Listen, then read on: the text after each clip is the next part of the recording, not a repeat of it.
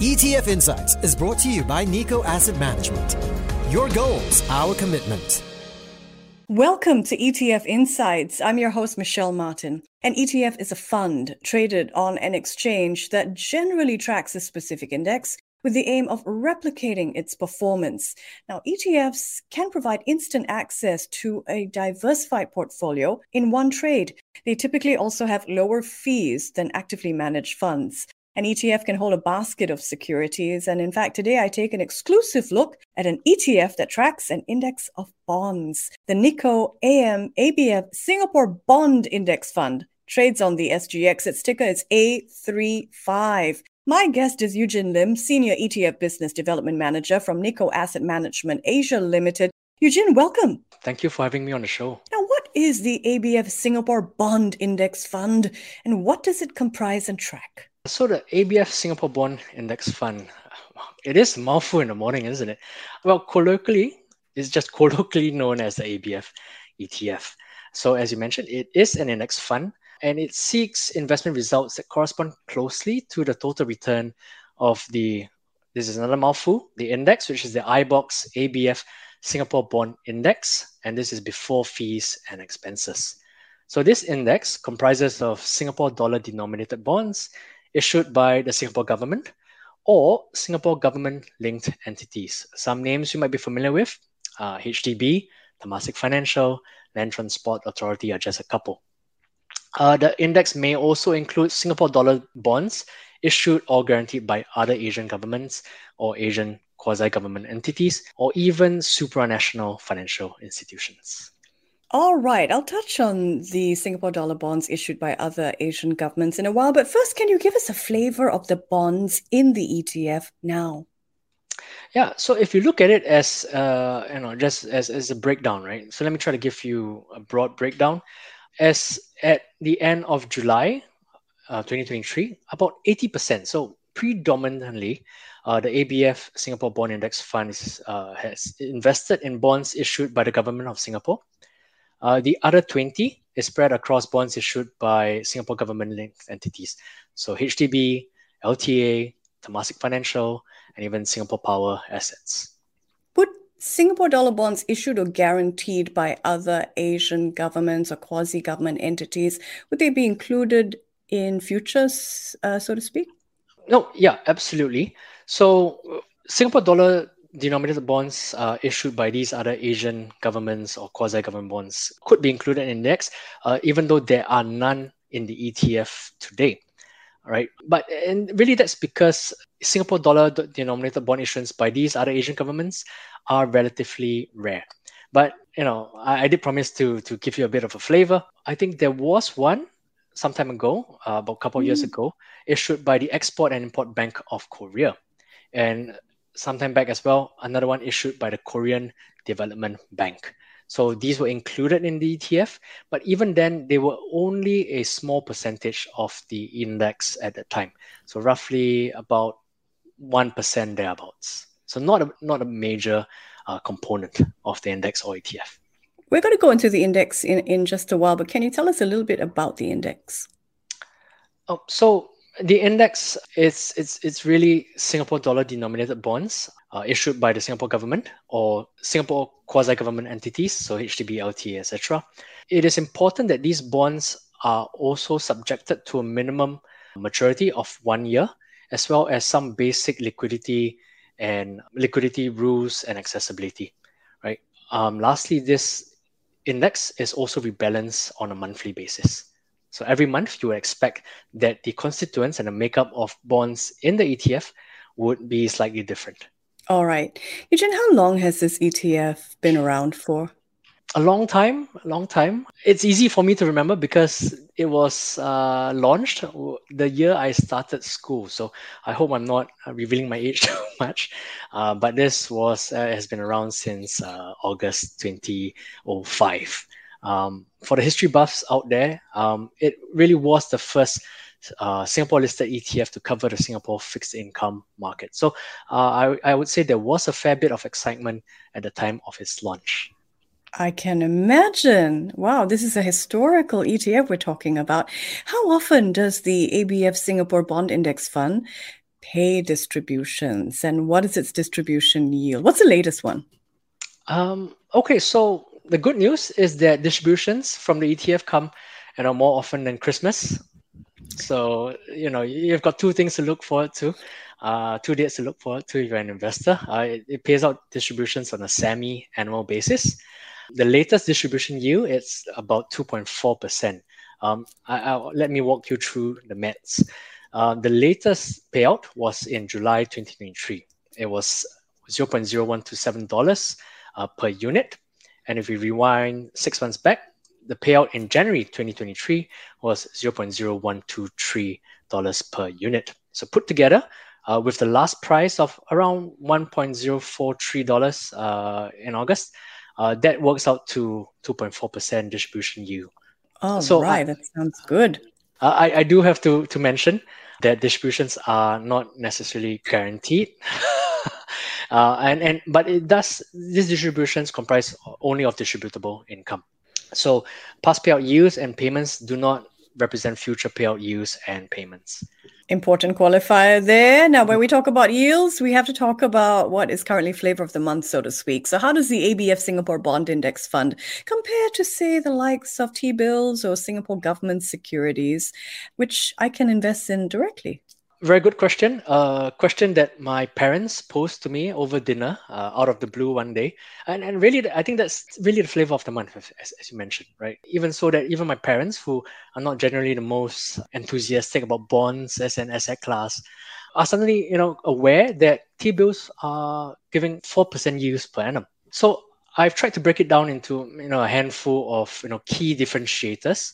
And really, let's start with, I think, the capital appreciation potential between these two classes, right? So for T-bills and SGS, these instruments are not usually associated with potential capital appreciation, right? Investors put in the money and they expect that they will receive the principal amount at maturity. And because these are instruments guaranteed by the Singapore government, fully backed by the Singapore government, that is of quite a high certainty. But really, it's not really something that they invest in with the expectation of capital appreciation.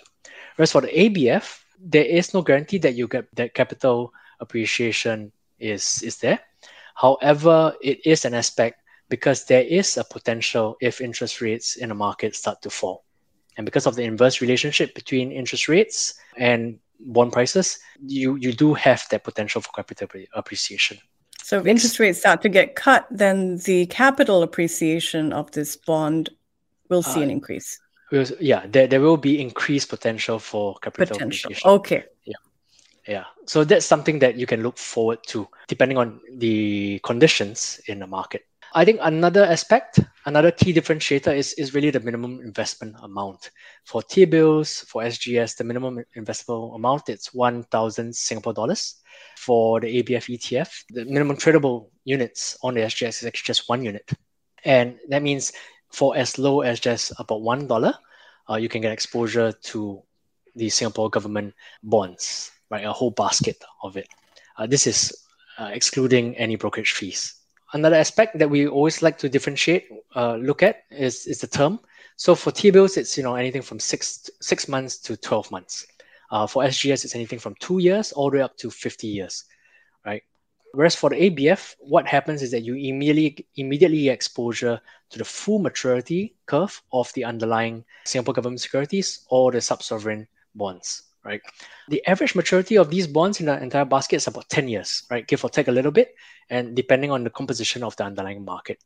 What happens is that the manager of the fund, Nikko Asset Management, will usually sell the bonds as they exit the index. And what it means is that when the maturity of the bonds in the basket start to go below 1 year, they will exit the index and they will not wait for maturity. Flexibility is always an issue in case of any emergencies, for example. No early redemption is allowed for T-bills and SGS. You can sell them in the secondary market, but there are some hoops that you do have to jump through.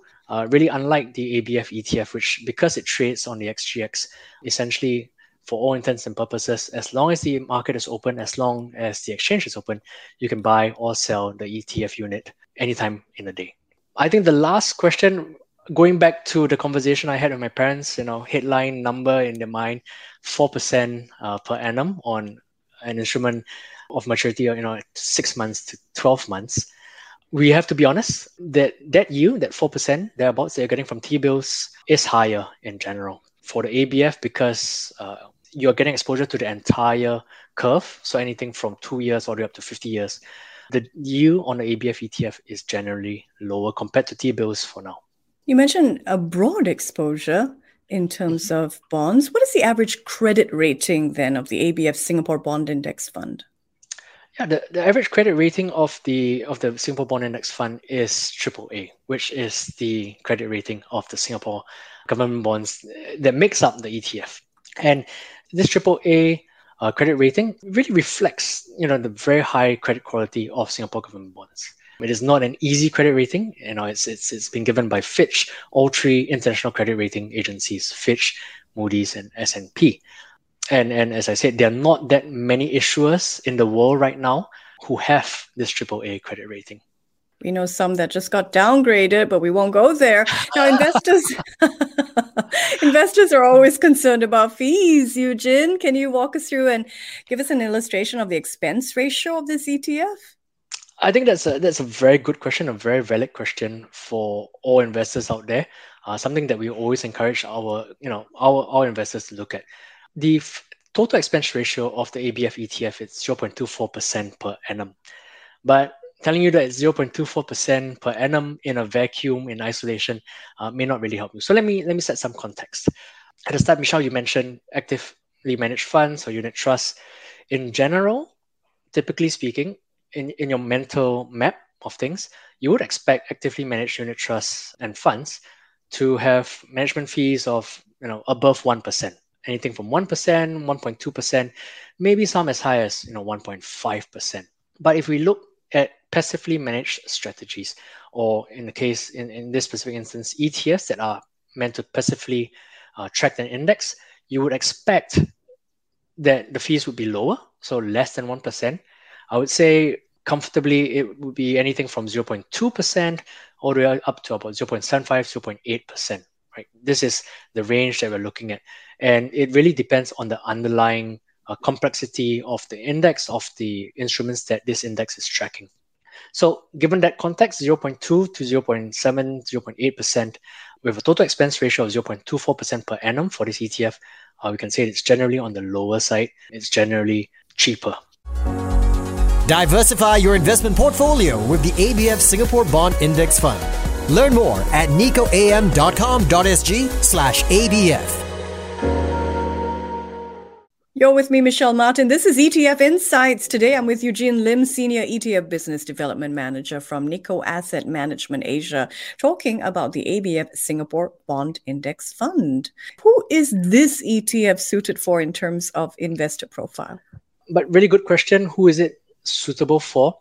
I think it might be really interesting for an investor who wants to earn some passive income through a portfolio of government bonds, and not just any government, but the Singapore government, one of the highest rated in the world, right? AAA rated Singapore government bonds, right? On top of the passive income that you would be expecting to get because of the semi-annual distributions. So once again, you can look forward to more than one per year. There is some potential for medium to long-term capital appreciation should interest rates in the market start to fall. So I think that's the first group of investors that the ABF ETF might be interesting to. The second group would be for investors who are familiar with the equity as an asset class, but they're looking to diversify their portfolio beyond equity, and they're not sure how to do that. I think then looking at bonds and looking at safe Singapore government bonds would be interesting, because by doing so, by diversifying the portfolio beyond equities, and also because the ABF ETF has generally performed well during periods of difficult market conditions, by diversification, it would actually reduce the risk of one's portfolio and increase the risk-adjusted returns of your portfolio. Interesting. Right? And maybe the last group would be maybe foreign investors who might be interested to get exposure to the Singapore dollar, right? Because this is denominated in Singapore dollars, and we do know that Singapore dollar has always been managed very prudently by the MAS. So if you want to get exposure to the Singapore dollar, this would be one place to look for it. Exposure to the Singapore dollar, one click, so to speak, to diversification. Great points. Is it true that I can start investing in this ABF ETF with $100? Even lower than that, because the minimum lot size of the ABF ETF traded on the exchange, it's 1. So 1 unit costs roughly $1. So essentially, it means you can get access to this ETF with a minimum investment of only around $1, looking at today's market prices. But please do note that this is, excluding any trading costs or expenses. But I think the $100 is there because there are regular savings plans that are very readily available through some banks or certain brokers, which allows you to execute what we call a dollar cost averaging strategy, right? So usually the minimum amount that you need to invest in these regular savings plan is about $100, which is why, as a simple rule of thumb, for as low as $100, you can get exposure to the ETF through a very useful dollar cost averaging strategy. Interesting. What steps would I need to take if I wanted to start investing in the ABF Singapore Bond Index Fund or the ABF ETF? Yeah, so I think going back to basics, I had to do that, right? I had to find a stockbroker. It just so happened that there's a bit of family history. My dad is a stockbroker, so that was easy for me, right? But in our conversation, sometimes just get the basics, open up a trading account. With a stockbroker, there are many in Singapore. There are very good ones out there. There's a lot of research that you can do. But once you have got the brokerage account open, that automatically gives you access to the SGX. I think that the more pertinent question sometimes is, what sources of funds can I use to invest in the ETF, right? You can use cash. That's usually the first port of call, but you can also use CPF. On top of that, yeah, you can, and the SRS, so the supplementary retirement schemes. So that's another source of funds that you can use to invest into the ABF ETF. I also mentioned regular savings plans. So, Google regular savings plans Singapore. There are a plethora of choices out there, and really, I think in terms of Lucy saying, a marriage made in heaven, ETFs and a dollar cost averaging strategy is really one of the two ingredients that go very well together. It should really be considered in any investor's investment toolkit. And so I'll just put it out there for investors who are looking at the ABF ETF to also look at a dollar cost averaging strategy in conjunction. An exclusive look at the ABF Singapore Bond Index Fund today with Eugene Lim, Senior ETF Business Development Manager from Nikko Asset Management Asia Limited. That's a wrap for ETF Insights with me, Michelle Martin. Thank you, Eugene. Thank you so much, Michelle. Once again, a pleasure to be on the show. ETF Insights is brought to you by Nikko Asset Management. Your goals, our commitment. Learn more at nikkoam.com.sg/ABF. Before acting on the information on Money FM, please consider if it's suitable for your own investment objectives, financial situation, and risk tolerance. You should read the prospectus and product highlights of the ETF before deciding whether to invest in the ETF. The value of the ETF units and income from them may fall or rise. Please refer to the important information in the synopsis of this podcast on our website for further details.